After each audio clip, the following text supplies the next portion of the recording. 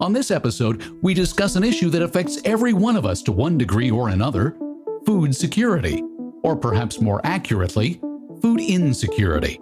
Accessibility, access to food is very important. That was the one thing that really got a little compromised in March and April in Canada, or people felt it was compromised. Understanding when things are happening and where they're going to happen is absolutely critical for a farmer to be successful. And what we do is we actually monitor for those conditions and predict within hours when a risk event is likely to occur. Hello, I'm Michael Hainsworth. The CIBC Innovation Banking Podcast explores the world of startups, growth stage companies, and late stage companies that have made a big splash in their industries around the world. We talk to the entrepreneurs who have made their mark thanks to a fearless passion for what they do. And through the lessons they've learned, we learn how to be better at running our own businesses, engaging our own clients, and exploring new ways of thinking about the innovation economy.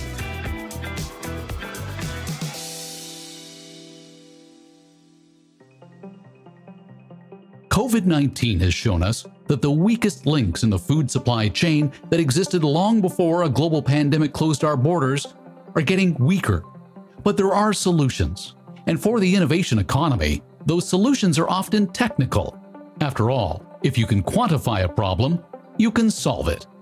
But sometimes a problem can't be solved just by throwing tech at it. It takes people engaged to solve a problem that seems insurmountable on the surface.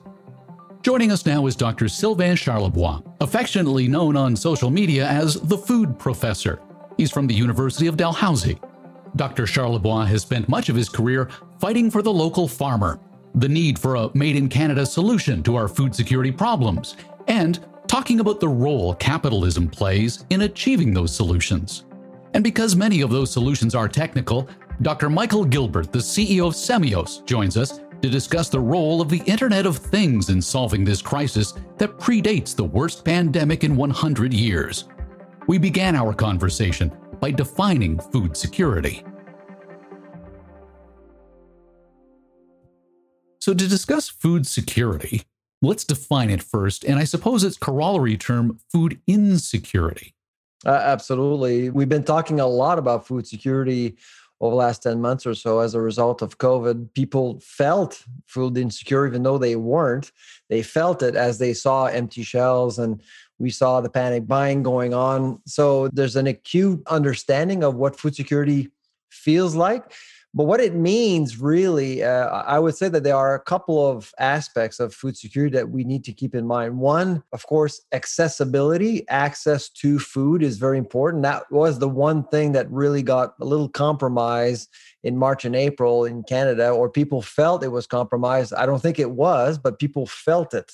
So that's a big difference. Secondly, affordability. So we talk often about food prices, whether or not a market can afford the food being sold. And inflation obviously is a big driver there. If inflation is at 10%, obviously you're leaving a lot of people behind. And finally, safety, food safety. The food that you offer to a population has to be safe to eat. And so those are the three aspects of food security that are very important. The food price inflation element is something that I wasn't really anticipating, but 1 in 10 Canadian households are food insecure, and only 6 out of 10 don't consider access to food an issue. That's down from 7 in 10. So we've got 4.1 million more Canadians who see access to affordable food for survival as a challenge. Hunger is a silent state, really. You can't really see it, but it's out there. We see it on university campuses, really. A lot of students actually go to school hungry because, of course, they have to pay their tuition, they have to pay for different things. And food often doesn't fit in their budget at all, unfortunately. We see it in many different places we wouldn't expect. So, and traffic at food banks is increasing as a result of COVID, which is why as a lab, we've been actually generating a lot of gifts and donations to food banks.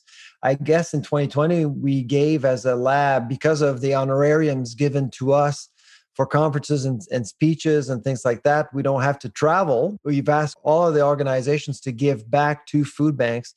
And the value was worth about $25,000 in the last year. So they need all the help they can get.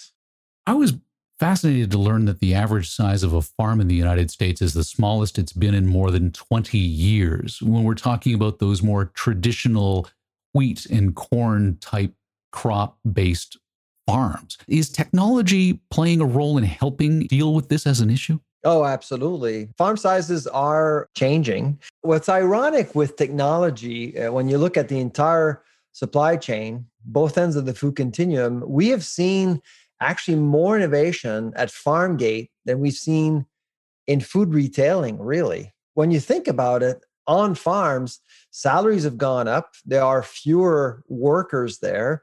Robotics have actually come a long way. Farmers are using more technology and automation than ever before, depending on the crops, of course. Some crops like strawberries, berries, you really still need that labor. It's very labor intensive. But really, robots, automation are playing a much larger role at farm gate. At retail, I mean, most grocery stores still operate the same way they did 30 years ago. And that's why salaries haven't moved all that much. A lot of people actually are earning $13, $14, $50 an hour. And that issue came up during COVID. People just realizing that some people are not necessarily earning a whole lot. They can't pay them more because the model hasn't changed at all. Ultimately, though, it sounds like the biggest issue surrounding food security is climate change. I would say that it is the number one issue. What's interesting right now, of course, with the carbon tax coming into play, and in December, we heard the Prime Minister announcing that Ottawa's intent is to raise that carbon tax to $170 per metric ton by 2030. That's a significant jump. So farmers, who are really probably one of the best environmental stewards we have in the entire supply chain, do recognize that climate change is a huge, huge issue. How to resolve that issue, people don't necessarily agree. The carbon tax to me is the quick and dirty way of dealing with polluters. It is a simple concept, but farmers are really stuck right now because to dry grains at harvest, for example, you need propane. There are no other technologies out there. So technology-wise, they're at the mercy of what's out there. And so they have to pay a carbon tax. And the average farmer right now, or grain farmer, would probably pay anywhere between $25,000 to $50,000 in carbon tax right now. That's costs that they need to absorb. They can't really pass it on because they're price takers. That's the big challenge right now with climate change, and how do you mitigate that change over time? That seems to be a big debate right now in the farming community. Well, it must be a global debate as well, because the global food supply chain is perhaps the world's largest and the most interconnected market as well. So what's happening halfway around the world definitely has an impact here at home. We're somewhat concerned about some policies that are being implemented in Canada. Sometimes countries tend to believe that their own state is in isolation from everyone else. But in food, it's not the case at all. If you actually impose a carbon tax onto our farmers, well, they become less competitive. And therefore, you're likely going to import more food from abroad. And that's not necessarily what Canadians want. They actually want more local foods, and they want that local food to be more affordable as well. And the arrival of the Biden-Harris administration is actually good news from an environmental perspective, because you'll see America join the Paris Agreement again. And I suspect that the Biden-Harris administration will look into specific measures like a carbon tax in the US, which could actually create a level playing field for everyone in North America. That's going to help Canada. So Dr. Charlebois, with Dr. Gilbert going into Europe and Asia, what are some of the food security issues on the continent and further abroad that need to be considered? This whole issue of food autonomy has become a priority for many Western governments. COVID really kind of changed everything in terms of not only how people see food systems, but how governments see food systems as well. And what we've done as a lab over the last 6 months is to work with 4 different provinces: New Brunswick, Quebec, Ontario, and Alberta. All of them were focused on food security one way or another, but most of them had a controlled environment agriculture component, producing more food all year round, especially produce. Technology, or access to technology, is making a case for these provinces to grow more all year round. In fact, in Ontario now, we are growing bananas. I mean, why couldn't we grow bananas in Ontario? Why not? The cost, though, is very high. That's why it's still cheaper to import bananas from abroad, because right now the price on world markets is very, very low. Because of the use of technology, I could see Canada produce one day coffee, cocoa, vanilla, bananas. Sky's the limit, really. But it boils down to technology and how you can build economies of scale. And that's really the key there. And Dr. Charlebois, where do you see food security technology going next? There's a greater recognition that capital is key. Agri-food will always remain a high volume, low margin business, which really is scary for venture capitalists. They don't like to hear that at all. Venture capitalists or people who want to invest aren't necessarily that patient. But in agri-food, you need to be patient. And because there's a greater focus on food security in Canada in particular, I would say that probably investors could actually look at agri-food differently. Being patient would be key, of course, for the sector itself. The role of the state shouldn't be denied either. I actually do think that provinces and the federal government have a role to play in agri-food to provide seed money, for example, for some of these projects for the longer term. The protein industry Canada super cluster out west is a good example of that. So the federal government actually has invested $120 million in PIC on proteins research. And that actually got companies like Nestle, Merit Foods, AGT, Rocket from Denmark. They've all invested in the prairies to produce more proteins or plant-based products in that area. And that generated maybe $350 million, which is impressive. That's the kind of thing we're seeing more and more because there is this recognition of local food systems being important. As a result of COVID, we're seeing more nearshoring and onshoring. Labatt's is reinvesting in London, Ontario. Kraft Heinz is reinvesting in Montreal, building a new ketchup plant. You're seeing more of these things happening that really, to me, brings hope for entrepreneurs and investors. Much is being made of the next industrial revolution. We've already had 3. The first began with farmers moving to the cities to work in factories powered by gas lamps and steam engines. The second industrial revolution was triggered by 3 key inventions: the combustion engine, the aeroplane, and a new technology called chemical fertilizer. It's what gave society a massive leap forward in distances traveled and the quality of food consumed. It increased our lifespans by decades. You lived through the third industrial revolution. It was the first digital one, in which integrated circuits and microcomputers gave us the ability to crunch numbers and communicate at the speed of electricity and light. But Dr. Gilbert is at the forefront of the fourth industrial revolution, the Internet of Things. His devices are scattered throughout farmers' fields, keeping constant watch over an environment that's rapidly evolving thanks to climate change. But instead of spraying crops with pesticides, that is a very Industrial Revolution 2.0 approach, his devices spray chemicals that trick the pests out of their reproduction cycles, the ones that are so damaging to crops today. Dr. Gilbert, give us a sense as to what role technology plays in keeping food inflation at the typical 1.5% to 2.5% level, not the 4.5% or 4% we're seeing today. Farming's always been tough. And today, there's constant pressure of increasing costs of production and a lot of regulatory burden. And this, of course, has a huge impact on the cost of consumers, but it also profoundly affects the profitability of the farmer.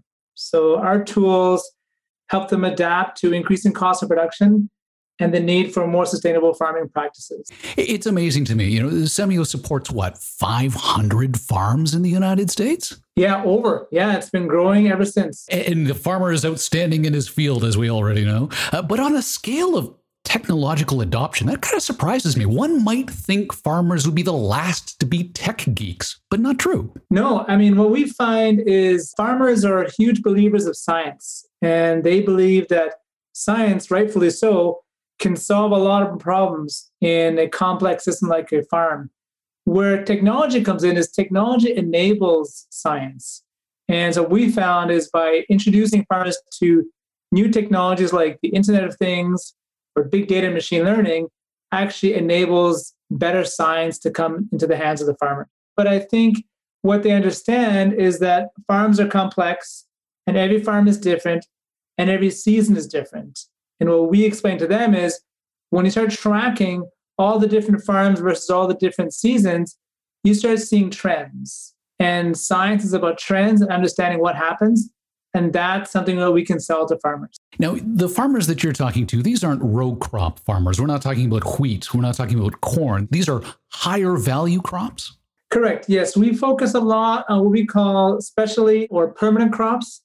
So typically, if it's grown on a tree or bush or vine, those are the types of crops we target. So we look at things like apples and cherries or walnuts and pistachios and almonds and citrus. So your solutions involve data processing, analytics, modeling, and ultimately AI for the kinds of things that are really susceptible to, I can imagine, drought, but also pestilence.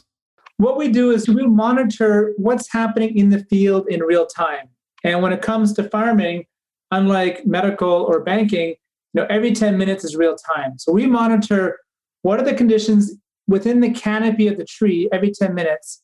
Things like what is the temperature, what's the humidity, what's the barometric pressure, how many insects are present.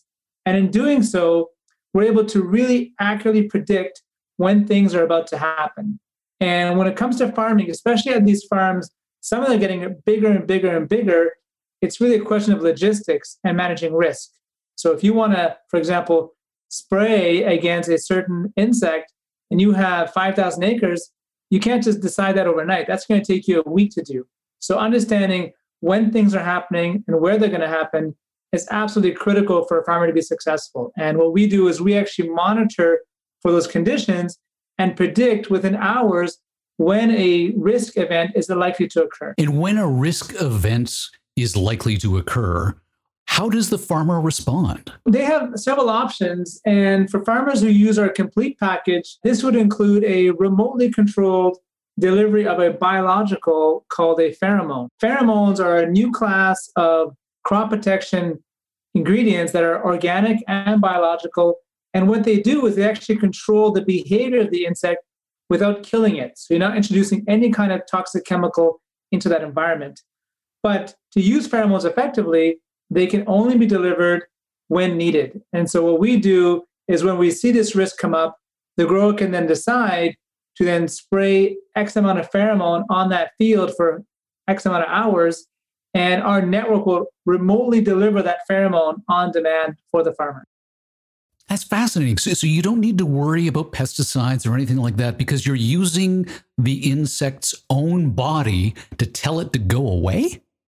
Yeah, we're a little bit cheating the system, I'd say. There are several types of pheromones out there that essentially trigger mating. When it comes to insect damage, usually all the damage comes from the young. If we can stop insects from mating, we can stop the entire process. And so what we do is we actually go in and interfere with that mating attraction behavior that's required.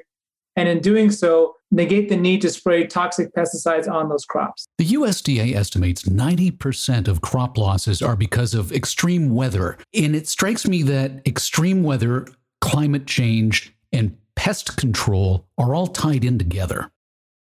When it comes to understanding how a farm works, basically everything on the farm is being driven by some combination of heat and water.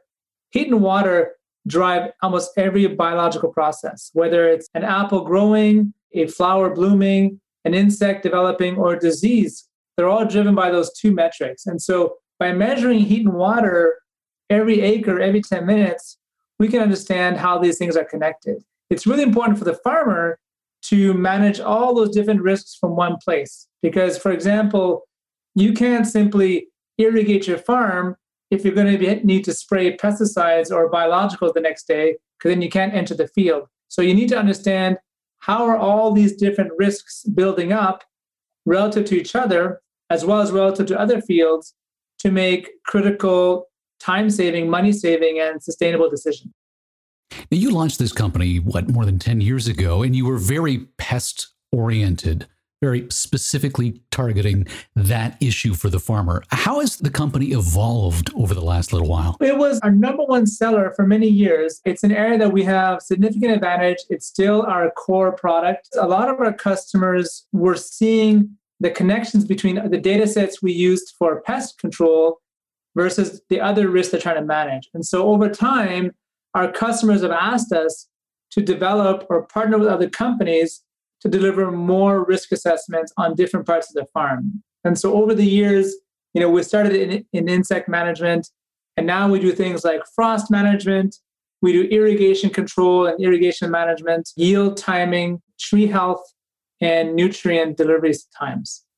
Now, is that because the data that's required to understand pests is essentially the same as you would look for disease, frost, or even harvest timing? Exactly. That common data set, what we call our ground truthing. So when you know what is the heat and water incremental data, you basically understand everything about that farm. And so as we continue to build on our platform, we're going to leverage these data sets to help the farmer manage other parts of their operation. I think that's the most exciting thing about our business is that we have that ground truth data. We have over 2 million sensors in the field today talking to our network every 10 minutes, and we manage billions of dollars worth of crops. That data is going to help make all that crop production be much more sustainable. Because it's a case of you can't solve a problem if you can't quantify it. Correct. It's a bit of a game of whack-a-mole if you're out there trying to solve these problems without having a common data set. Whack-a-mole will work for a while, but eventually that becomes hard and it becomes not very cost-effective. So when you have a common strategy and a common data set, that helps you streamline decisions and be much more effective in the end. Just imagine small devices dotting an apple orchard, protecting the trees, not by spraying them with a chemical that can harm you by simply biting into that red delicious, but by working with the microscopic brains of the pests themselves. Meantime, building a company from the ground up the way Dr. Gilbert has at Semios is a team effort. And the Vancouver-based team behind Gilbert gives the man at the top high marks for his ability to lead.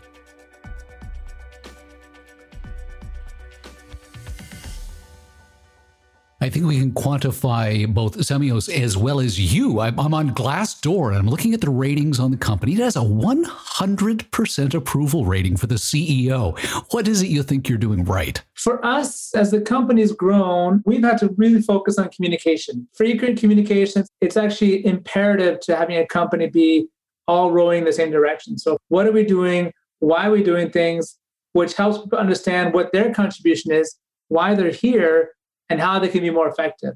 And that to me is the key to a company that's growing this fast, where we seem to be going in many directions, but this frequent communication helps drive everyone in that same direction. And I can imagine that helps you, particularly when you're up against some of the biggest players in agriculture today. They're going to have their own set of problems. For us, when we're competing against a large company, our biggest advantage is that we're nimble and we can take risks. And typically those larger companies aren't as likely to take risks. For me as a CEO, if I'm going to ask my team to take risks and be nimble, I have to make sure that I create a culture that rewards the right behavior. So I have to make sure that in Semios, we embrace risk, we take initiative, and there's a team spirit, because you can't ask people to take risks and then blame them when they fail. You have to encourage failure. You have to celebrate all those losses so that we can actually get to a bigger win. That culture is very difficult to maintain as you grow, and especially as you bring in people who came from companies where maybe that wasn't the culture. Having that clear where you reward failure so that you can then actually strive for bigger wins is actually imperative for a company's success. The employee reviews here cite the ability to take on new projects with passionate people as pros, and the growth pain of a startup is listed in the con column. What is the biggest growth pain you've had to endure? Yeah, I'd say the biggest growth pain has been trying to keep up with that culture. When we were 10 employees, it was pretty easy to encourage risk-taking and be nimble and take chances. Now that we're over 200, that becomes more of a challenge. It's even more challenging when everyone's working remotely. For us to take that on, emphasizing our core values and why it is that we need to be taking risks, why that makes us different, and why that helps our customers. What about expanding the team? I'm looking here, and it seems that most of the revenue you've got coming in the door is from the Pacific Northwest. What about going further afield? No pun intended. We intended on launching in northern Italy, right in Trento, which was the epicenter of the COVID outbreak in 2020 in Europe. And that happened to be the exact area we intended on launching. So that was not without its challenges. But we are definitely going abroad. We are now have sites in Germany, in Spain, in Italy. We've hired staff there. We have now sites in Latin America, in Chile. And so one of the nice things about our business is that the crops we manage, say an apple orchard, there are lots of apple orchards around the world. And most of the time they have the exact same problems, the exact same insects, the exact same disease, the exact same irrigation problems. And so we can pretty much transplant our solution from one part of the world to another within that same crop and be very successful. When we think about food security, is there a part of the world specifically where this technology is needed most? Food and farming is obviously highly regulated. One of the areas that is being the most progressive to date is actually the European Union. They have 28 countries and they've now embarked on this new Green Deal. And as part of their mandate, they've mandated that in Europe, every farmer must reduce the amount of pesticides being used by at least 50%. That's 50. And I can tell you right now, it is impossible to reduce the amount of pesticide you spray while still delivering the high quality products that consumers desire without some combination of a biological like a pheromone and data to make decisions more effective. And so thankfully for us, we deliver both data and pheromones. And I think our solution will be instrumental in helping European growers meet this deadline of 50% reduction in pesticides. So where does food security technology go next?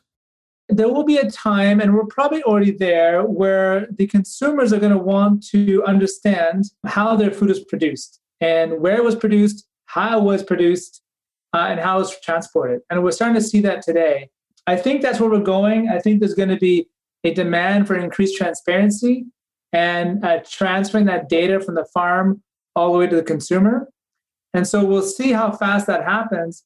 But I can certainly see a time where some of those QR codes on foods, when you put your phone to it, you'll be able to see exactly how and where that food is produced. And you will have a say in terms of favoring growers who use data for decisions and who prioritize sustainability.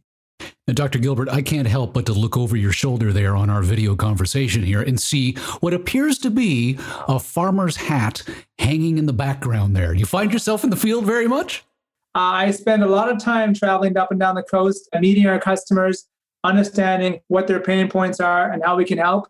Now, there's been a lot of technology trying to be sold in those markets. But I tell you, the truth is that our customers are the salt of the earth. They're highly focused on sustainability. They live and breathe in that environment. They're on that soil, within the trees. The last thing they want to be doing is spraying or being inefficient. And so we're here to help and get them where they ultimately want to be. Dr. Gilbert, thank you very much for your time and insight. Oh, no problem. Thanks for having me. And Dr. Charlebois, thank you for your time. My pleasure. For more information on Semios and its Internet of Things technology, visit semios.com or ask your local Johnny Appleseed about the role tech plays in keeping our food secure. Dr. Sylvain Charlebois is the Senior Director of the Agri-Food Analytics Lab at Dalhousie University. Follow him on Twitter @FoodProfessor. This has been the CIBC Innovation Banking Podcast, where we learn the secrets to innovation economy success from the entrepreneurs who are paving the way for the future. If you haven't already, subscribe on Apple Podcasts, rate the show, and tell us what you think with a review. I'm Michael Hainsworth. Thanks for listening.